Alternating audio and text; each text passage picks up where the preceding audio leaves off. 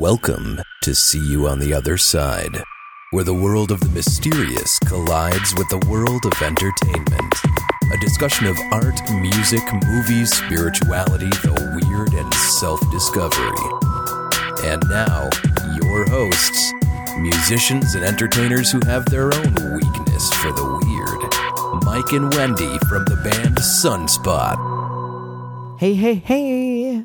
How you doing, Mike? I am feeling great tonight, Wendy. I'll tell you that. I'm excited. I've got a next time that you guys will hear from me, I will just have completed my first half marathon. Oh, that's right. You've been getting ready for this all year. So that was my fitness goal for the beginning of 2015. I remember talking to you about that, and you were doing the vegan diet. And how's everything going? Everything's going excellently. So I'm on par to have hopefully my fastest half marathon yet. So great. Have you learned anything interesting from your training for this particular one? Or yes, I have. The less I drink, the better I feel. That was weird. How shocking that is. Yeah, I was like, that's not fair.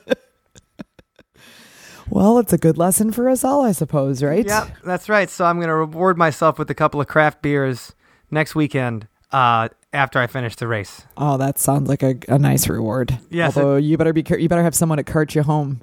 Yes, I will. My your tolerance is going to be about zero. Be pretty weak. So I'll make sure to keep it safe. But no, I'm really looking forward to that. So well, that's wonderful. And that's when is that? The Saturday or Sunday? That's Sunday. It's it's called the Hypothermic Half Marathon, and it's in Minneapolis, and then in some locations in Canada. And the weather forecast is supposed to be well, it should be a little warmer over the weekend. If it was anything like it was this past weekend, then we'll be running in negative temperatures, and that's not something I'm looking forward to. Oh.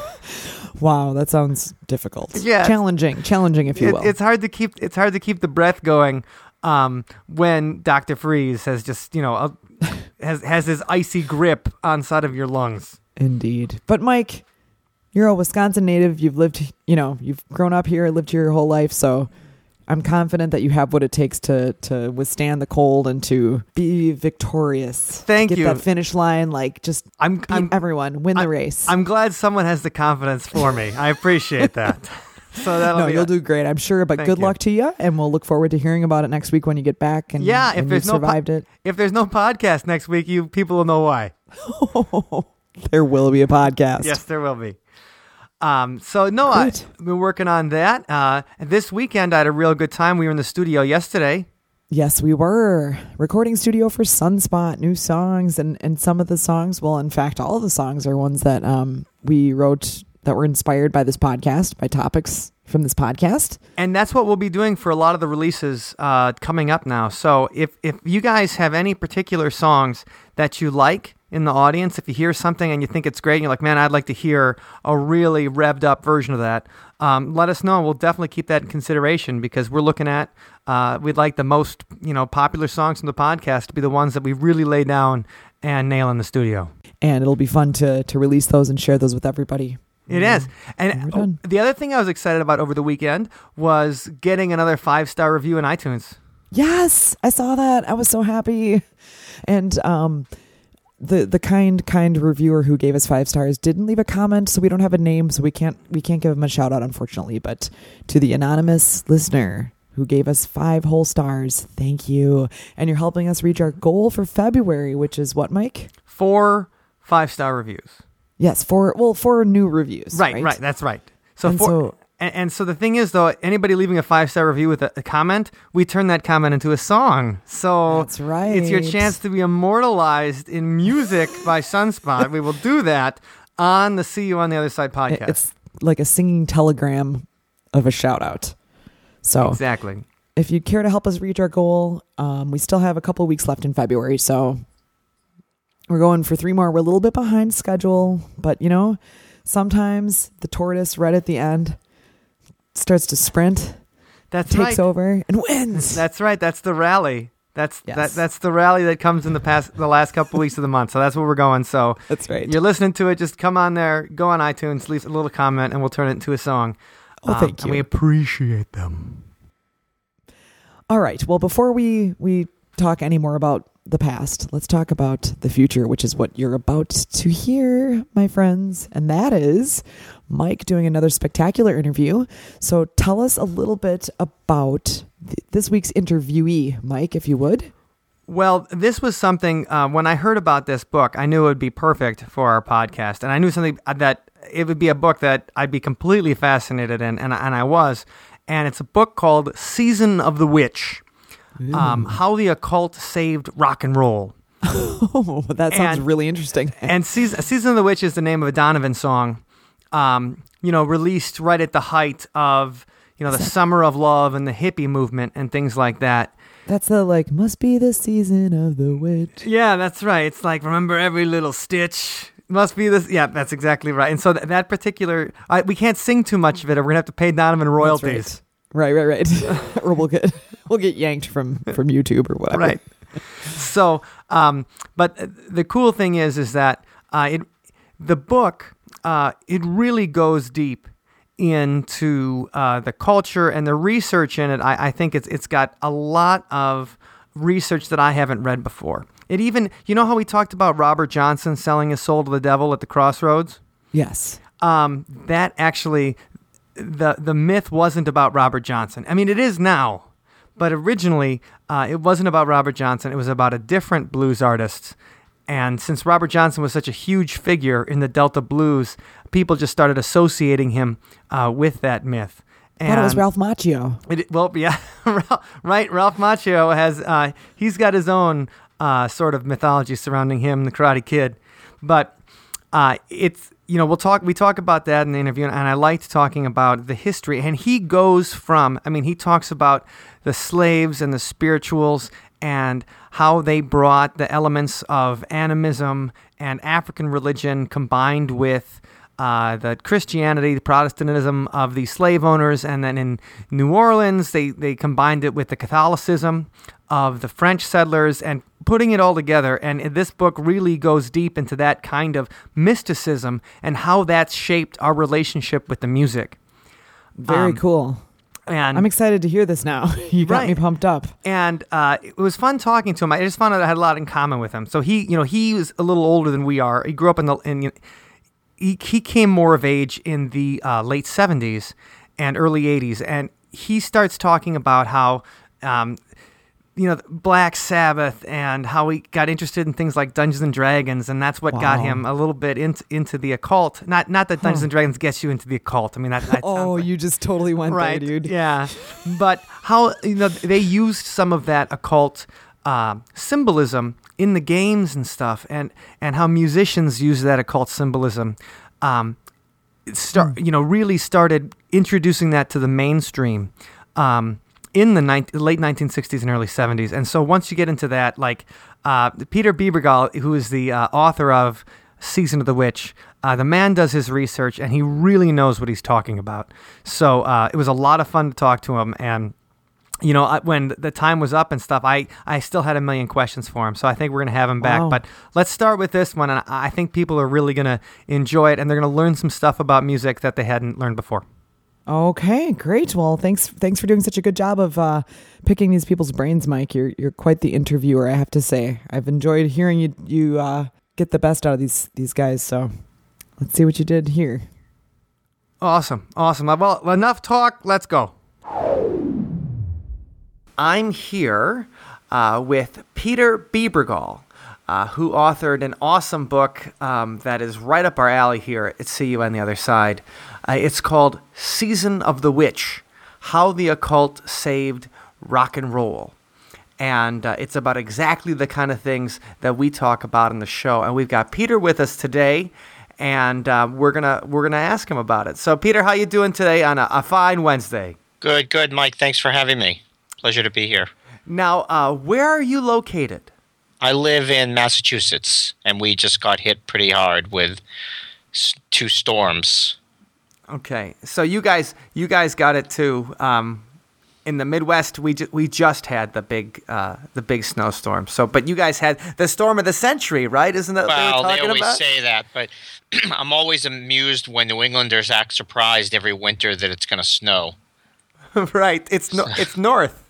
Yeah, so I I think if you've only lived here for 5 years, maybe you can, be panicked every year. But for those that have been here, at least 10 to 15 should have sort of figured out how to weather it, as the saying goes. Right. Now, you're not originally from Massachusetts, right? In your book, you talk about growing up in Florida. Well, I was born in Massachusetts, but then we moved to Florida and lived there for about 5 years during the mid-'70s, and then moved back to Massachusetts. Okay. So you did have a few years off. Yes. Yep. And those were sort of, I think in many ways, the most important in terms of forming my weird consciousness, as it were those years in Florida. That's where I discovered Dungeons and Dragons. It's where I became sort of obsessed with monster movies and with paranormal and occult phenomena. It all sort of happened, and the 70s was a weird time anyways, and I think yes, Florida is already extra weird, so those things together for a young kid who was enamored with these things was sort of a perfect storm. Absolutely. No, there's always excellent stories that come out of Florida. It's always, that's where we had what was the big bath salts, was Florida, and it's there's always great I'll stories. I'll give you a quick story about one of my first encounters with role playing and that culture. Excellent. So I bought my D&D game at a store called The Complete Strategist, which was on Sterling Avenue in Hollywood, Florida.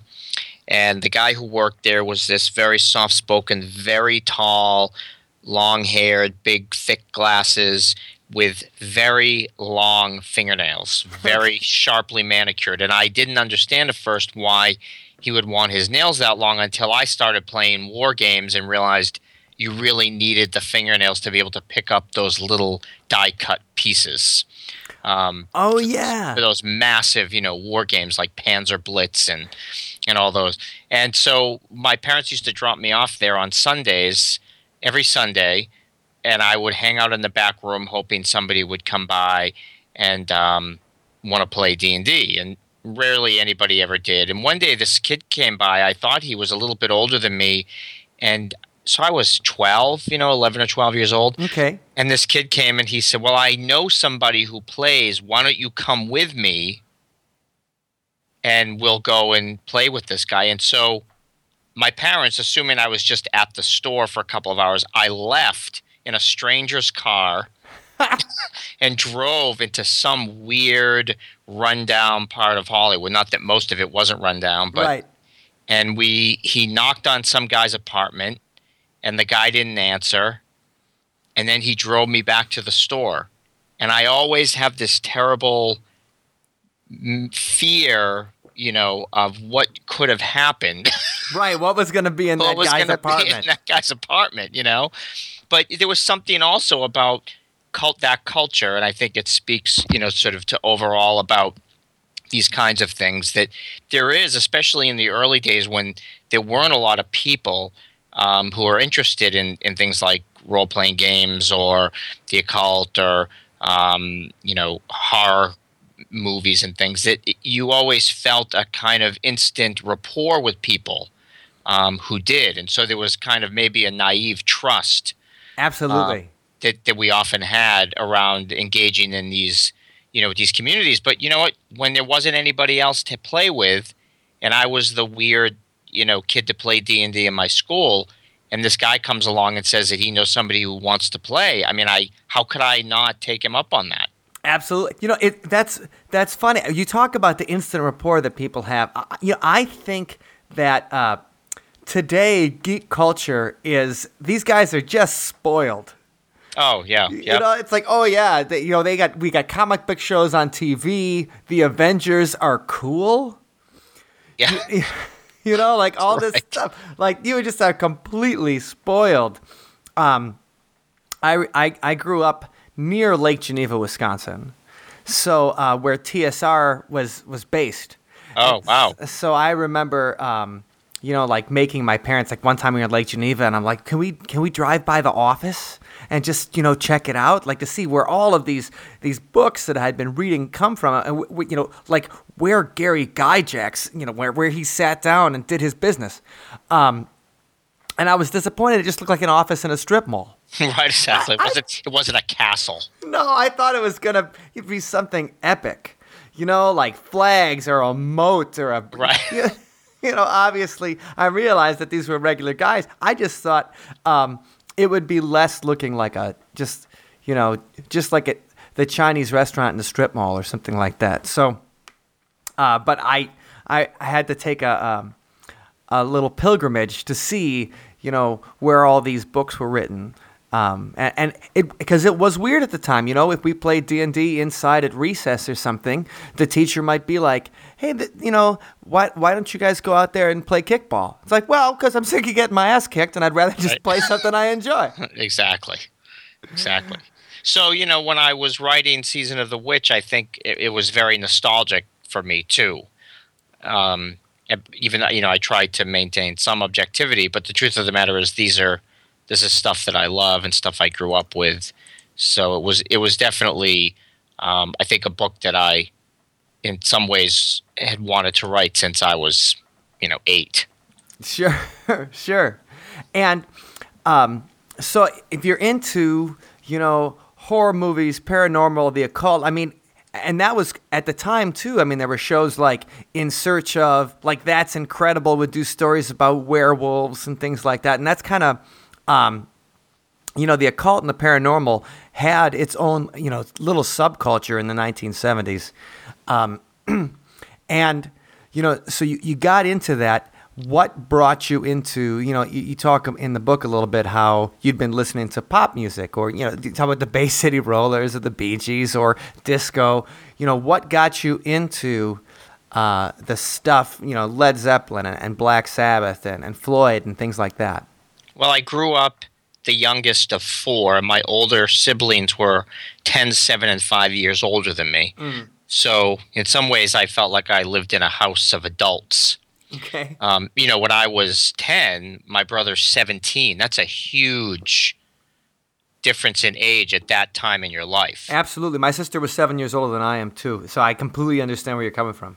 And so his culture, and yeah, exactly. And so their cultural markers were very different. And they also, my brother engaged in the world in a much more mature way. So I remember, catching him smoking outside the bedroom window. And, I was terrified. And I remember, him putting on cologne, right.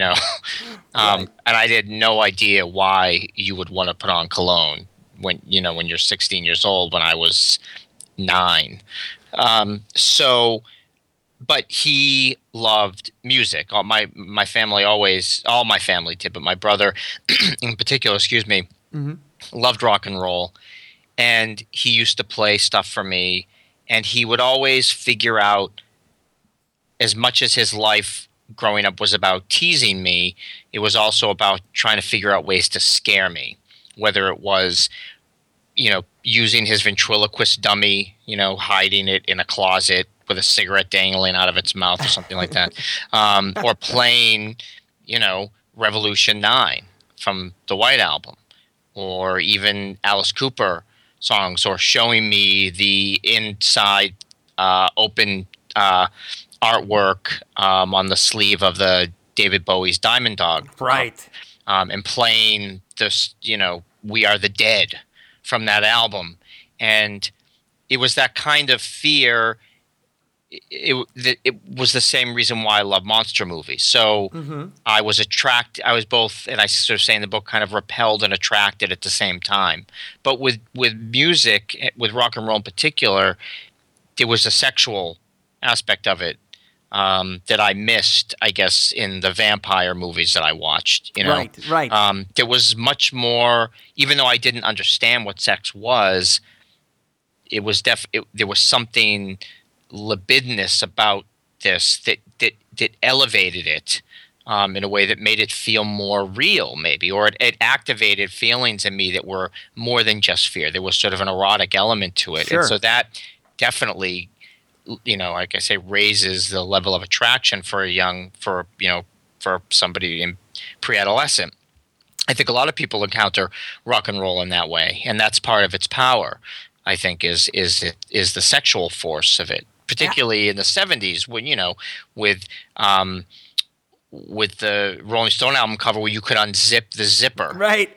on his jeans. I mean, come on, when I was 7 years old, my God, that was just mind-boggling.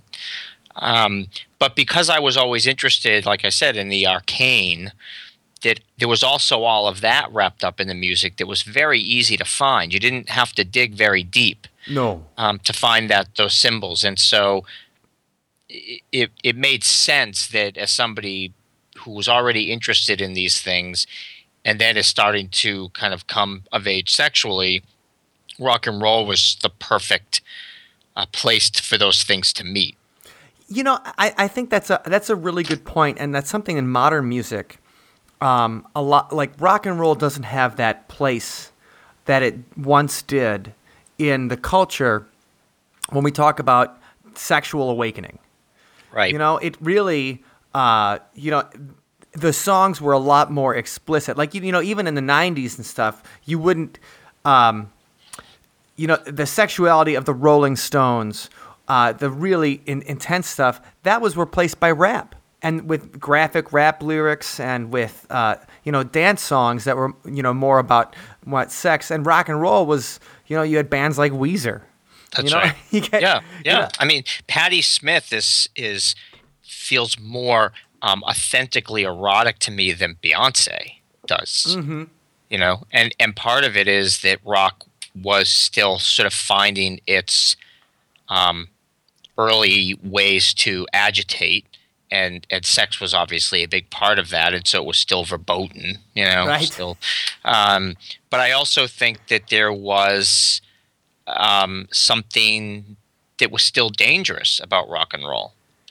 Absolutely. We still had the World War II generation parents were still right. in there. And, this was fearsome to them. We laugh now. I mean, parents that grew up in the 80s and stuff have a joke about their Motley Crue albums with pentagrams on them. And so it's when you talk about Satanism, it almost seems like a joke.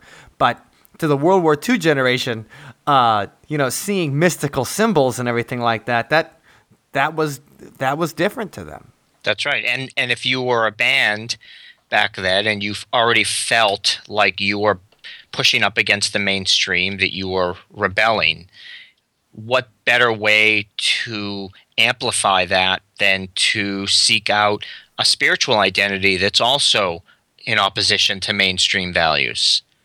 Right.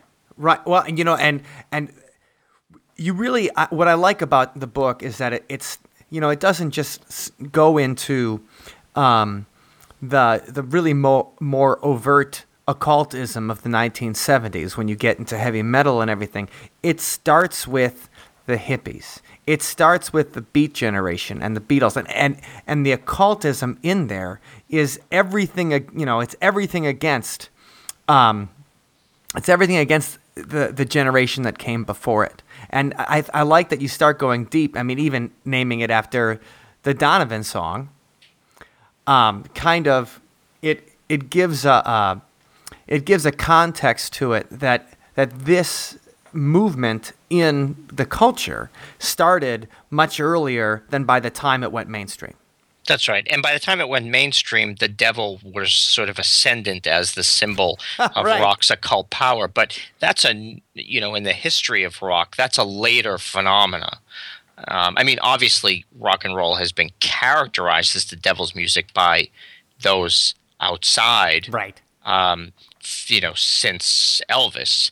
But in terms of what the spiritual intentions or the creative intentions or even the marketing intentions of musicians and producers and labels was much more, I think, about kind of mystical, non-demonic occult sensibility that I think really resonated for people, especially in the 1960s, because those images and those ideas, I think in many ways gave a language to understand mainly the LSD experience, which Oh, sure. is already inscrutable. And so I don't know what it is. I mean, certainly some people see Jesus on acid, but there seems to be something particularly relatable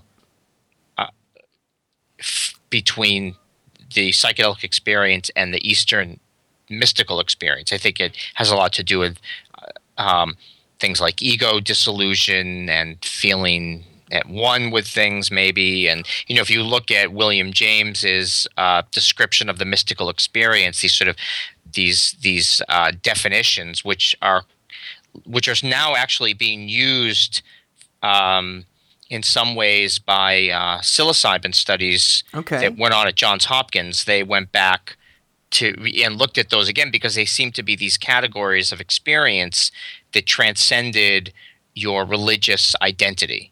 So whether you're Christian or Jewish or whatever, if you take psilocybin and you had a mystical experience, there seem to be these common elements to the experience. And that's we talked about LSD in a previous episode, and I think you're really getting at something when you talk about ego dissolution in Western culture. It's just not, even in spirituality, it's just not something that is based in the Judeo-Christian tradition. Like it's always based on the survival of the personality. That's right. But even Western esotericism is about will for the most part. Mm-hmm. So I think when you have these experiences where all of a sudden you're at one with the universe and everything because you took this, it's meditation that can lead to that as well. And meditation is something that's right out of the Eastern tradition versus the Western. That's right. So again, it has to do with if you feel like what you're doing is rebellious in your art or in your lifestyle, and the church or the moral majority is telling you that what you're doing is suspect or demonic, right? And you say, well, then then I'm not going to engage with that spiritual identity anymore.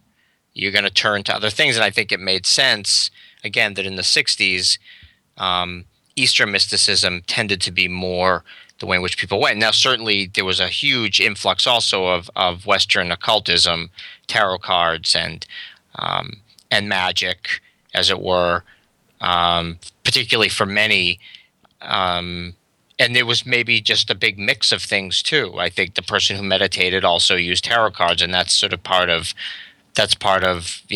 occult culture today, but it really started then when people were so hungry for something. The New Age. Yes, which is really, I think, comes out later because I think that the New Age kind of loses its rebellious quality that was more something that we saw in the 60s. However, before you know it, those images and those ideas were being used, in Pepsi commercials. Right. And, well, we in the book, it talks a lot about, it gets in deep to the symbolism. And I love how, you go into not just the Eastern mysticism, but you start with the very basis and you go into voodoo and you go into animism and the African origins of, slave music and how that went to blues and how that went to rock and roll. But there's in your book, Peter, you say that Robert Johnson wasn't the one who went to the crossroads, and I knew right then that's like, okay, now we have a guy who did some deep research. How did you find that out? Because when you look on the internet or read any of their book, Robert Johnson and the Crossroads, obviously besides the song, but selling his soul to the devil are almost synonymous. Yeah, I mean, I think if you read blues historians, you're going to find that more. And it wasn't that hard to find, I guess, if you looked. But I really wanted to discover the roots of that story. And there were a number of blues historians that said, actually, there was a fellow named Tommy Johnson, no relation, who had this kind of haunting voice. And his brother, I think it was, actually was the one who sort of started this rumor that he received his musical chops as it were, from some encounter with a figure at the crossroads. And it was later applied to Robert Johnson, but it could have been that he didn't even know in his lifetime Right. that was part of his mythology. But he had a song called Crossroad Blues. So maybe somebody just got the name Johnson and misunderstood, or maybe somebody really was trying to reinvent the myth for some reason.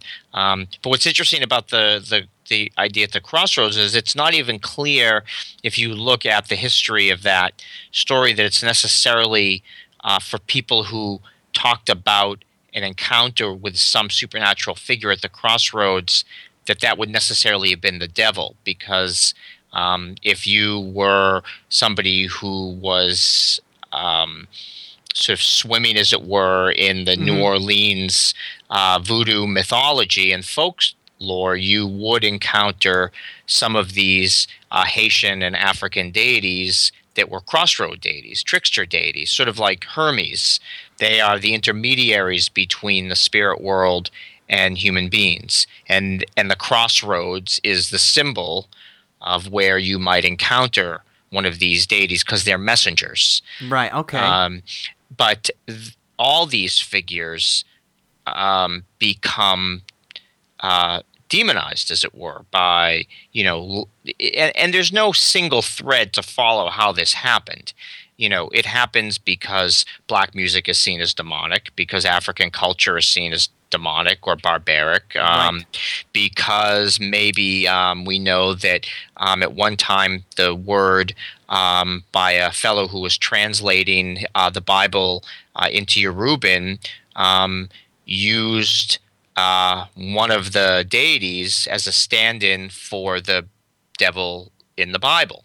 And that had a big role to play in how this all gets so it's all a synthesis of myth, of rumor, of racism, of religious oppression, and eventually, like happens even some would say with pagan deities in Europe, horned or trickster or messenger deities suddenly become Satan or the devil. Right. They all term, whether it's Pan or Dionysus or whatever, they all just become the Christian version of the devil. That's right. And in this case, in the South, it was Legba,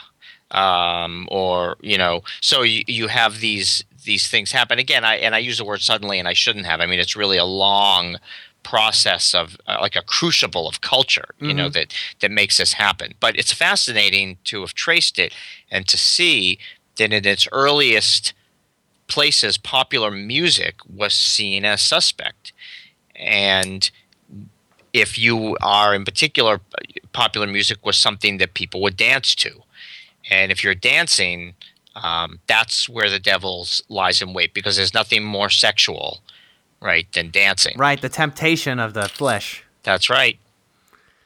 And, and I really enjoyed the fact that it's like, okay, maybe, Robert Johnson, it was conventional wisdom. And that's the kind of thing, the anecdotal evidence that we've all looked at for, ever, it feels like. Yep. Might be completely different than what blues historians had to say. That's right, but it's still a powerful myth, and the fact that it is a synthesis of very different stories doesn't dilute its power. Now we understand the history of it, and we can see that maybe we were mistaken somewhere along the way, but that myth of Robert Johnson, one of the most influential guitarists, particularly for early rock and roll musicians, to take on the mantle, right, of having sold your soul to the devil, it's just perfect for what happened to the culture of rock and roll. Now, in your book, you talk about, everybody from, King Diamond to the Beatles to, Led Zeppelin. And Aleister Crowley, obviously, is a character that shows up again and again. as he does in any occult conversation about the 20th century. But which of these artists do you really think got into it more than others? Like, who is using it as marketing and maybe like, oh man, this just looks really cool on the backdrop, versus who do you think actually was into it when you did your research? Yeah, I mean, it's a very interesting question. So there's a couple of ways to think about that. I think there are those who maybe considered themselves practicing occultists.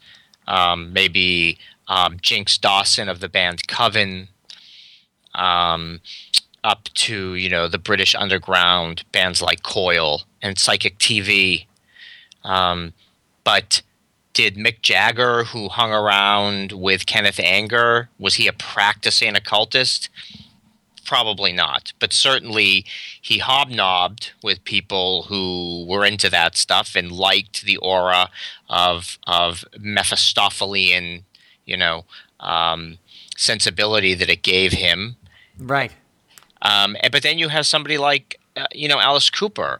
I'm sorry, I'm thinking Ozzy Osbourne. Well, Alice Cooper's another person to mention, but right. But I was thinking, I wanted to say Ozzy Osbourne, who was able to stage something quite, whether you like his music or not, and I'm actually not a big fan, but I prefer Sabbath, but who would stage these amazing shows where he would descend from a throne and walk down the stairs while flames are exploding behind him, and he would have his upside down cross.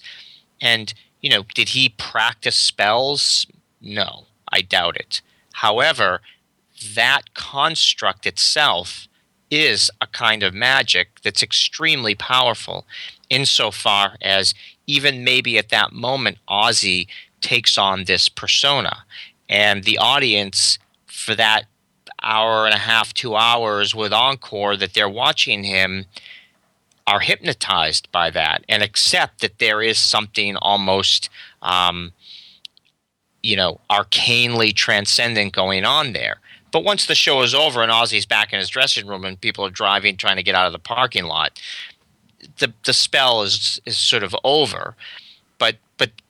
But I think real magic, in how I use that term, is something that happened there between the musician and the audience at the moment that the performance is taking place. And the fact that he uses occult imagery and symbols only prove the point of the power of that imagery and those symbols to help, elevate everybody's feelings about what's happening in the moment. Sure, they transcend the moment because of the frenzy they get whipped in, and part of it is using those symbols and that imagery. And Ozzy is the Prince of Ozzy, when I was growing up, I remember we'd just be like, oh man, Ozzy Osbourne, like that guy bites the heads off of chickens. He's crazy. He's obviously a drug addict, and I bet he worships the devil. And then, you watch him in the Osbournes, when you talk about Ozzy after the show performing some kind of spell. I mean, I don't know that in the 1980s Ozzy could have, gotten dressed without help. Exactly. So, but again, does it matter that he believed or didn't believe, or that it's sort of irrelevant to my overall sort of point of the book, which is that there's something about this imagery, these symbols, these ideas that married perfectly to the rebellious heart of rock and roll, and I think for all intent and purposes changed and shaped the music and even the pop music that we listen to today. When we think about somebody like, I talked about this before and in the book about Madonna's Super Bowl appearance in 2012. That's not very different from Ozzy Osbourne's show in terms of a spectacle that is one that conjures up a sense of some, occult mystery taking place. And I think she smartly understands the power of those images, and how they activate some part of us that responds sometimes excitedly, sometimes with paranoia, and sometimes with, a shrug of the shoulders. Right, and it's interesting how these, even 20 years ago, some of these images that would be more shocking. I mean, I remember Marilyn Manson on the MTV Music Awards, and he's got like an upside down cross or an upside down American flag or just something ridiculous that people were still shocked by at the time, like, oh, what's he doing? And now mainstream artists are just, like you said, they can bring that part of the show into something like the Super Bowl, which over 1 billion people will be watching. Exactly. Exactly. And so, people, it may not be as overt in a way where, we there's still conspiracy theories that will tell you that Madonna's part of the Illuminati, but that's, but that's different from the way in which people were responding to Motley Crue, which was, sort of national outrage. Right. I mean, they outrage at how much makeup the guys used. Right. They should have had an outrage at how they couldn't hit the notes in a live show, but that's a completely different. Exactly. Some of the other stuff that I like in the book is when you talk about science fiction's influence. Michael Moorcock on rock and roll, bands like Hawkwind, and even down to, you talk about the invention of the synthesizer and Robert Moog and everything like that.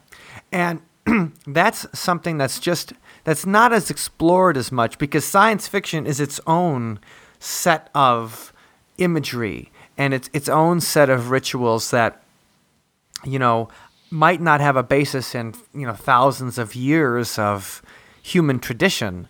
But certainly it's as, for us that grew up with Star Wars and Star Trek, it certainly is as burned into our minds as fantasy or the devil or anything like that. I mean, with Star Wars, with Jedis, come on, it's its own religion now. Exactly. But, I think that what happened in the 70s, particularly around the time of with prog rock and Hawkwind and bands like that, is that the sort of failure of the hippie mysticism, which led, I think, to overblown devil incursion in the 70s for a little while, as much as fun as some of it was. Right. But then there's, again, this need for something more hopeful. And I think New Age mysticism is a big part of that. And New Age mysticism really does involve, kind of UFO as angels. It involves a kind of sense of cosmic consciousness, which has its own sort of space age imagery attached to ideas like that. And so I think with bands who are looking more towards the future, maybe in a science fictional way, but also in a kind of space age mysticism, that it's with a new kind of consciousness that the human race will be saved. And you add sort of these sort of outlandish science fiction elements to it, and it becomes something really, I think, glorious if you're into that kind of thing. Right. Oh, yeah. Right? It's so much fun. But I do think that there was something sort of intentional about the future. And, we think about New Age music, which is very much organized around electronics, not traditional instruments, but instruments of the future. So here is a kind of spirituality that might even borrow from some ancient ideas in terms of, the Hermeticism or things like that. Right. But is using this sort of future materials, future methods to express that. And the synthesizer became a very important part of expressing a New Age mysticism. And Robert Moog himself talked about his instrument in these very strangely mystical terms about how he and the instrument were just a vessel whereby sort of the universe was speaking through him, and using musicians also as just tools to activate some part of this universal consciousness. So even the inventor of this instrument understood it in these extremely mystical terms. And that's really interesting because I think that kind of connects between, old school mysticism and the New Age, in that, there are certain themes that are just arising from this art and this expression, and whether it's the imagery of, the chariots of the gods, or Yep.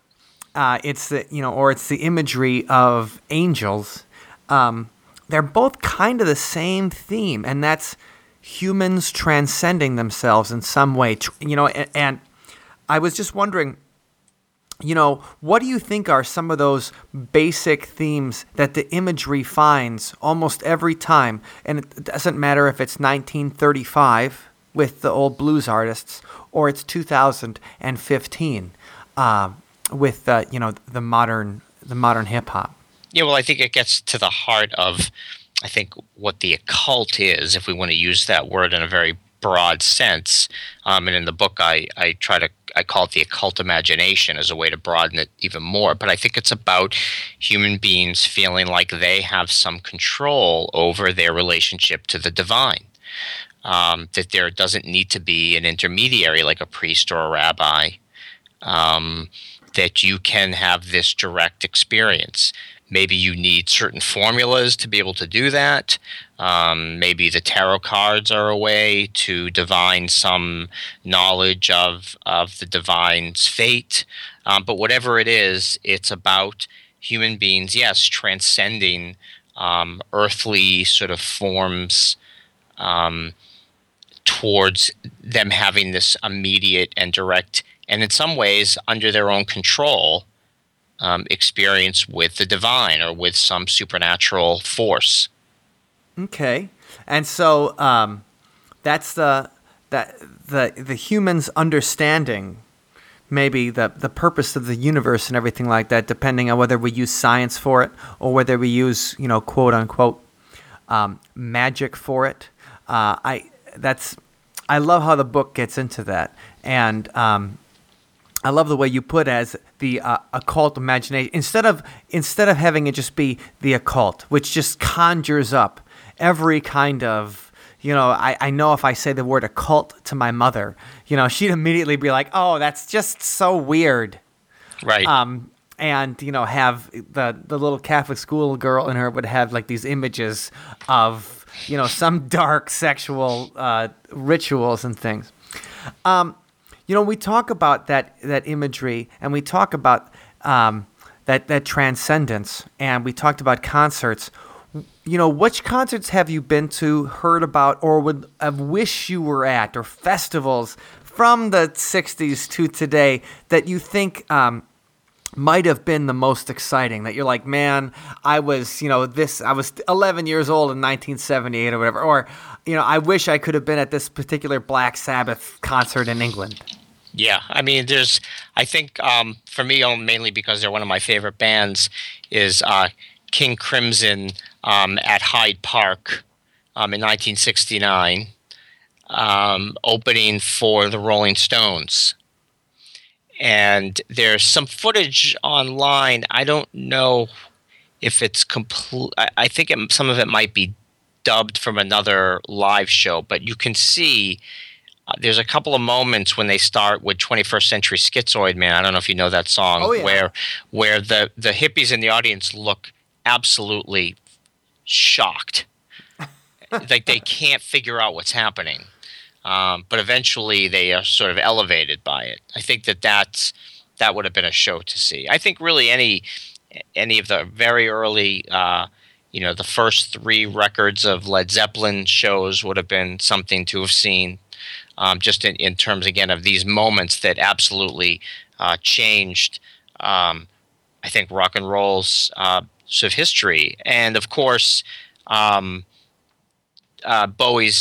Ziggy tour would have been something to have got to witness live. Well, you talk in the book how like he broke up the band on stage. Yes. Yep. He said, "Okay, everybody, good night. It's the last stop on the tour. Band did not know that was what he was planning. And and it's so ridiculous that you're thinking like, I wish I would have been at that show. Like that. What kind of legend would that be? Like, I was at the show when the Spiders from Mars, dissolved. That's right. I mean, for other people, it's when Bob Dylan plugged in. That's not my top one. But. Right. But no, that's a great thing. And you talk about that show at Hyde Park, and King Crimson and the Rolling Stones. Like, they're both, we both kind of relegate them to the classic rock era. But, when you think about how really different the Rolling Stones represented, that rebelliousness of the 1960s of, the Beatles versus Stones, and that. And of a really blues-based rock and roll. Right. I was going to just, like, that reimagining of the Delta blues that the Rolling Stones did. And then you have prog rock as King Crimson. Is there any?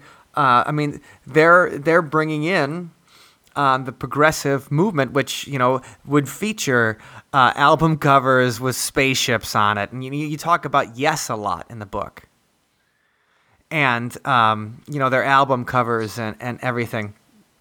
And prog really took that new age and occult kind of imagery, sensibility, and brought it to the forefront in the 70s and everything. Think about Rush's album 2112. Oh yeah, with the cover, with the pentagram and the I always forget the name of that image. Is it the Oh, I know, it's like a naked boy in front of the pentagram. Yeah, exactly. But I think there's a name for that, for the figure in the pentagram, and I always forget what that is. Yeah, I'm trying to get it while we talk. But anyways, certainly, yes, these are some essential moments. And maybe, it got to a point where it was a little excessive, and punk was a very important corrective to all of that. It got a little too big for its britches. Right. Oh, as it were, So, well, then it was change. I mean, how do you be rebellious against people who are awesome at their instruments? Chris Squire or John Anderson. You have to have somebody who can't even play his instrument, Sid Vicious. Yeah, but really, I think it's even less quote egregious than that. I think it was about let's go back to play like Elvis Presley. Let's just play 3 chords. Let's just play rock and roll again.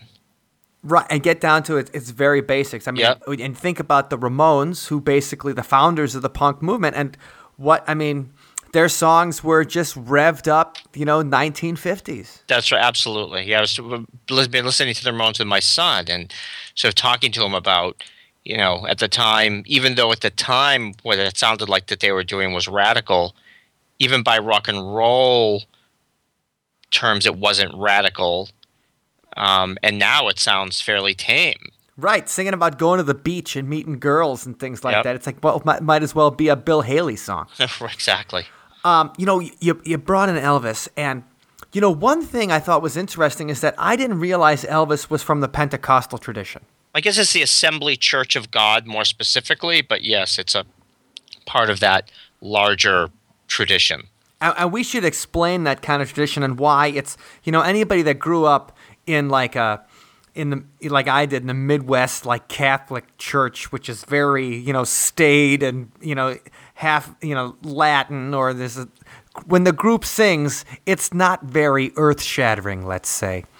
No. So can you describe a little bit of some of that Pentecostal tradition to kind of give some context? Well, I think it's, in some ways it was the white church's attempt to have gospel, to have some actual fervent sense of their worship. There's a wonderful thing that I discovered, and from another a really important book on African American religion, which I don't have the title of the book right now, but I quote in the book where an early Pentecostal minister of a white Pentecostal church is trying to get his congregation to show a little, energy in their worship. Mm-hmm. And he says to them, we can't let the devil keep all this good rhythm. So even then, there was an idea that when you did worship like that, you were bumping up against the devil, because in some ways what he was saying was that that's how black people worship. And we know that there are African traditions that, were once barbaric and pagan, but they knew how to worship. So we have to borrow from that. And that became the tradition, this very raucous, I think, the Pentecostals, where you also start to get the, the more, I just lost the word, kind of worship with an extension out of that is sort of like the faith healing and some of the very charismatic Christian churches. Right, or just the speaking in tongues. People, yep. If you watch YouTube videos of people speaking in tongues, you're like, that feels occult. Yeah, absolutely. That absolutely feels mystical, because you're so taken by the Spirit that you are babbling. That's right. And in African religion, and you have to understand, a lot of this worship was borrowed from what, when the African slaves did, was considered demonic. Right. But in the African tradition, when you were worshiping those deities, the spirits, you were possessed, not by God, but by the spirits. And you don their mask, as it were, and we think back to the earliest forms of theater, which were the mystery rites of gods like Dionysus, where you put on the mask of the deity, you became the deity for that moment. And speaking in tongues, I don't think, is very far removed from that idea, which is you take on some likeness of the Spirit, and the Spirit, quote, speaks through you, right? Right. It's possession. Exactly. That's a good way to put it, except by the Holy Spirit versus Pazuzu or whatever. Exactly. And so this is the church that Elvis was raised in, for all intent and purposes. And so there's this wonderful moment in some interviews where, he says he's accused by his church of singing and dancing like some barbarian. And he says, but I learned it in my church. They taught me how to sing and dance like this. Right. So he's mystified at the fact that people think that his music is the devil's work, or it's that it's even controversial. That's right. Because it was certainly considered too black. Right. And he'd grown up in the tradition where that was trying to be that was trying to make religious ecstasy through dancing. That's right, and gospel, and yep. So, so that's just interesting that there is this culture in the South that a lot of us are unfamiliar with, that has mysticism built in, and that goes right into the music, Elvis, that has formed a good portion of our artistic life over the decades. Little Richard also, who was part of that church growing up. Yeah, and little Richard is such a fascinating character too, because he's so back and forth. He's in love with rock and roll, but he also has that strong religious aspect to him in his private life, and the struggle against his own sexuality. That's right. Yep. And so that just the things that formed kind of our cultural context from the 1950s and 60s. That they're based in such, speaking in tongues. Just we'll link to it on YouTube, and they'll say like this is part of the things that if you guys think that Aleister Crowley is weird, check this out. That's right. But then other Christian churches would see that as doing the work of the devil. The Lutherans thought the Pentecostals were out of their minds. So that's part of the fun of our own cultural wars. That continue obviously to this day, when the Hobby Lobby, in the culture wars we have. And that's right. Speaking of this day, though, the new millennium. We're talking, and all these seeds are sown, in the early part of in the middle of the 20th century. But in the 21st century, who do you see, and you talk a little bit about this in the book, but who do you see as like carrying the flame for occult imagery, and whether it's rock and roll or whether it's hip hop, for occult imagery in the 21st century? Well, I think there's a wonderful movement of underground and metal acts that are sort of reigniting some of that stuff, particularly from the 70s. There's a wonderful band named Blood Ceremony, Electric Wizard, of course. Then there's bands that are trucking with a little bit more occult, mystical side of things, like Ohm. I think our important band, Emil Amos, excuse me, is a musician who's involved in a number of bands like Grails and Ohm. Sleep, of course, is one of those sort of sludgy doom metal bands that are doing this kind of thing. But I also think there's just a number of really interesting experimental musicians that continue to embrace some of these ideas, whether only creatively or musically, and not necessarily, again, whether they practice in their own life, it's irrelevant in some ways, Right. There's a band, Swans, of course, is an important part of that, modern story. One of my favorite bands right now, who your listeners might not know of, is a Finnish band named Hex Vessel. Hex Vessel. Okay, we'll have to find them and link to them. Highly recommend. They're absolutely beautiful. If you want to really feel like a sort of authentic occult goings on, there's something very wonderfully spooky and moving about their music. There's almost too many bands to mention right now. Of course, there's all the people working with the band Sun. The Stephen O'Malley's outfit that does the great drone metal. Right, and they play in like robes and everything like that. Exactly. And you talk to I've interviewed him, and again, for him, it's less about belief and more about mystique and the power of that, and how that becomes part of the relationship between the performer and the audience. And it's the most mystique, though, is probably, you talk about them in the book, and they've come through Madison a lot, is Ghost BC. Yes. Like, they look like, that's a 2015 version of Alice Cooper. It's like Alice Cooper came back. That's right. However, they can't quite resonate in the same way because it just looks like exactly what you said. It's just a 21st century version of Alice Cooper. So they're always going to be limited by that. I went to see them here in Boston, and it was a terrific show, but there wasn't really a sense of anything actually sinister going on. It's, in fact, kind of poppy metal. Right. Oh, yeah. It's very popular. It's very radio friendly, as it were. So, but certainly they figured out how to do the spectacle. Right. And their music's great, and they're a lot of fun. And they put that, and I think you hit the nail on the head where you said the danger aspect of it. That, Alice Cooper, my dad thought that he defecated on the stage and ate it. Yes. He heard something. He's like, what Alice Cooper? And it must be true, right? What Alice Cooper did, and my dad's in his late 70s, so he's part of just after the World War II generation, And I'm just like, what?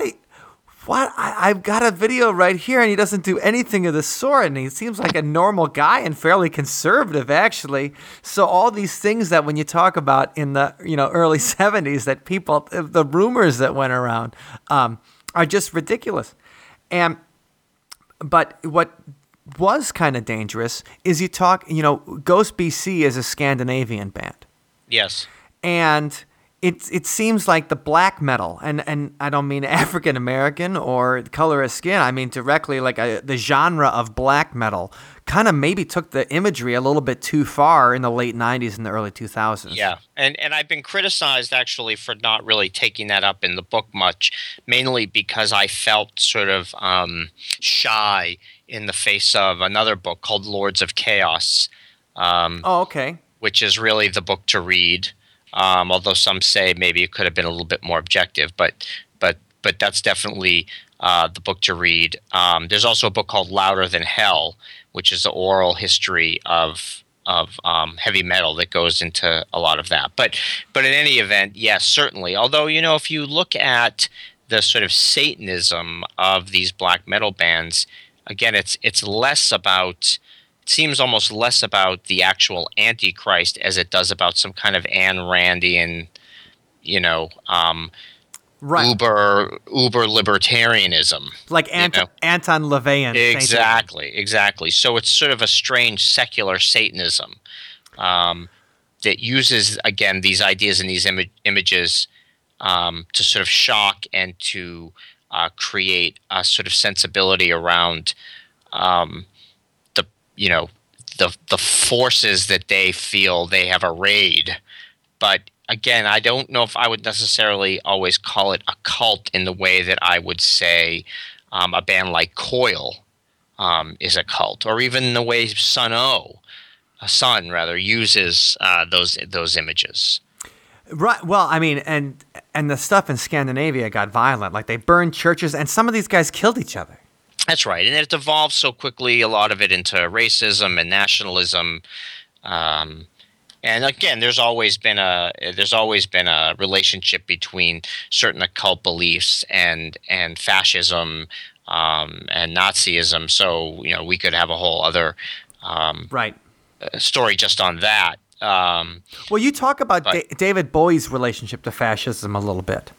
Yeah, and you might just explain that for me real quick, because a lot of people be like, David Bowie, the Thin White Duke, is a fascist? Yeah, I mean, I think, and this is very important in thinking about David Bowie. I think David Bowie is he's the star of my book for me, because he really was the true alchemist in that he understood how to use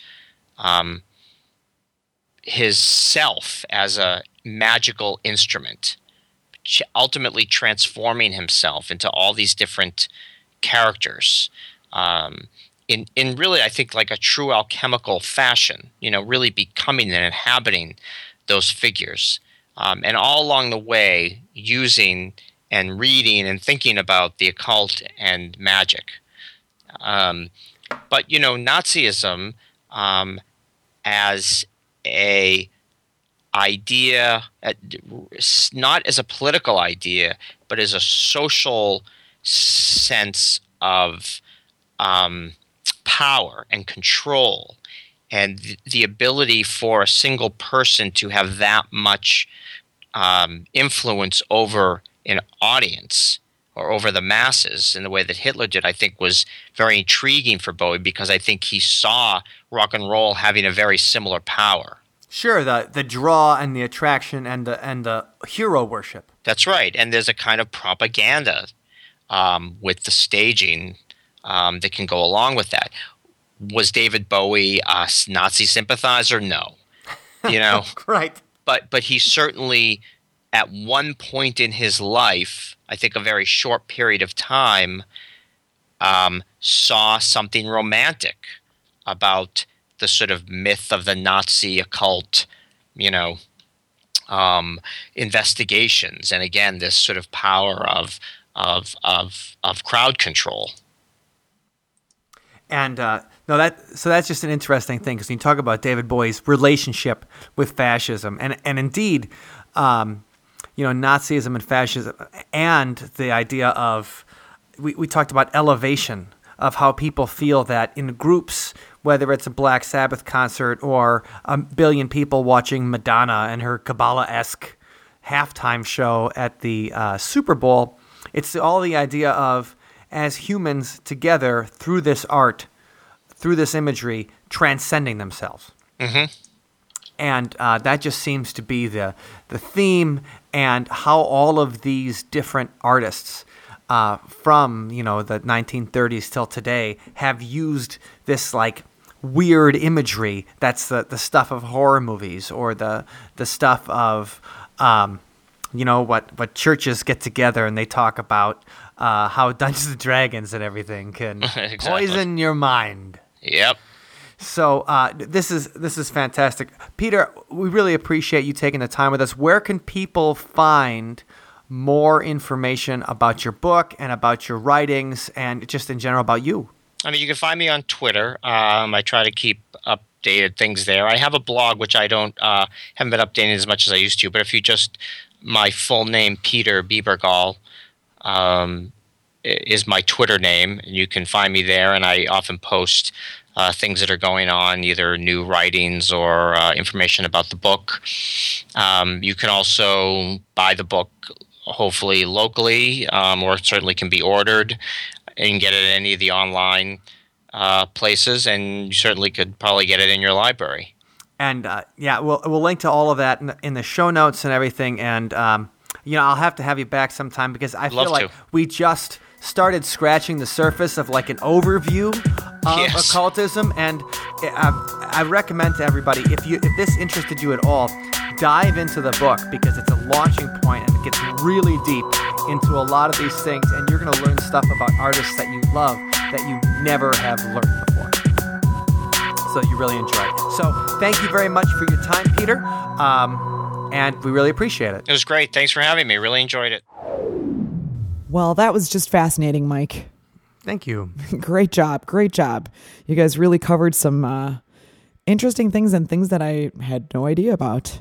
Well, that's the idea. Just a little bit of education with your Satan. Yeah, well, I mean, I feel like as a rock musician, that knowing those things about other rock musicians and some of their, I don't know, motivations, inspirations, etc. It's just some very fascinating insight.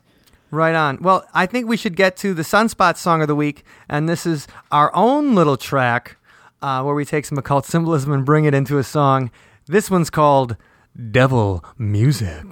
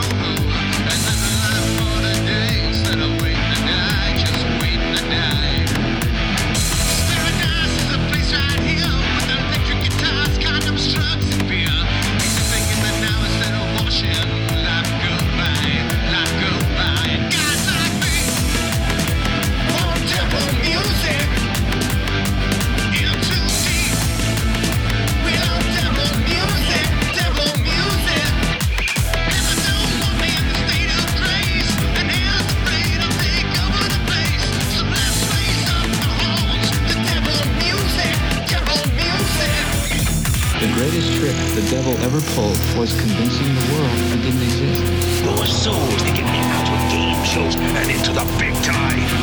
Heavy metal, rock, and roll.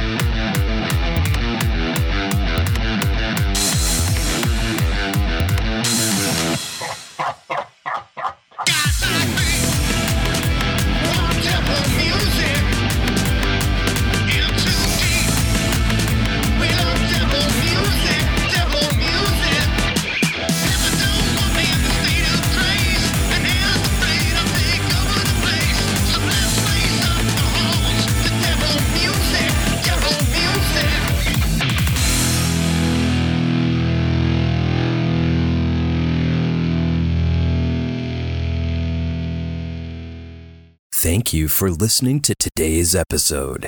You can find us online at OthersidePodcast.com. Until next time, see you on the other side.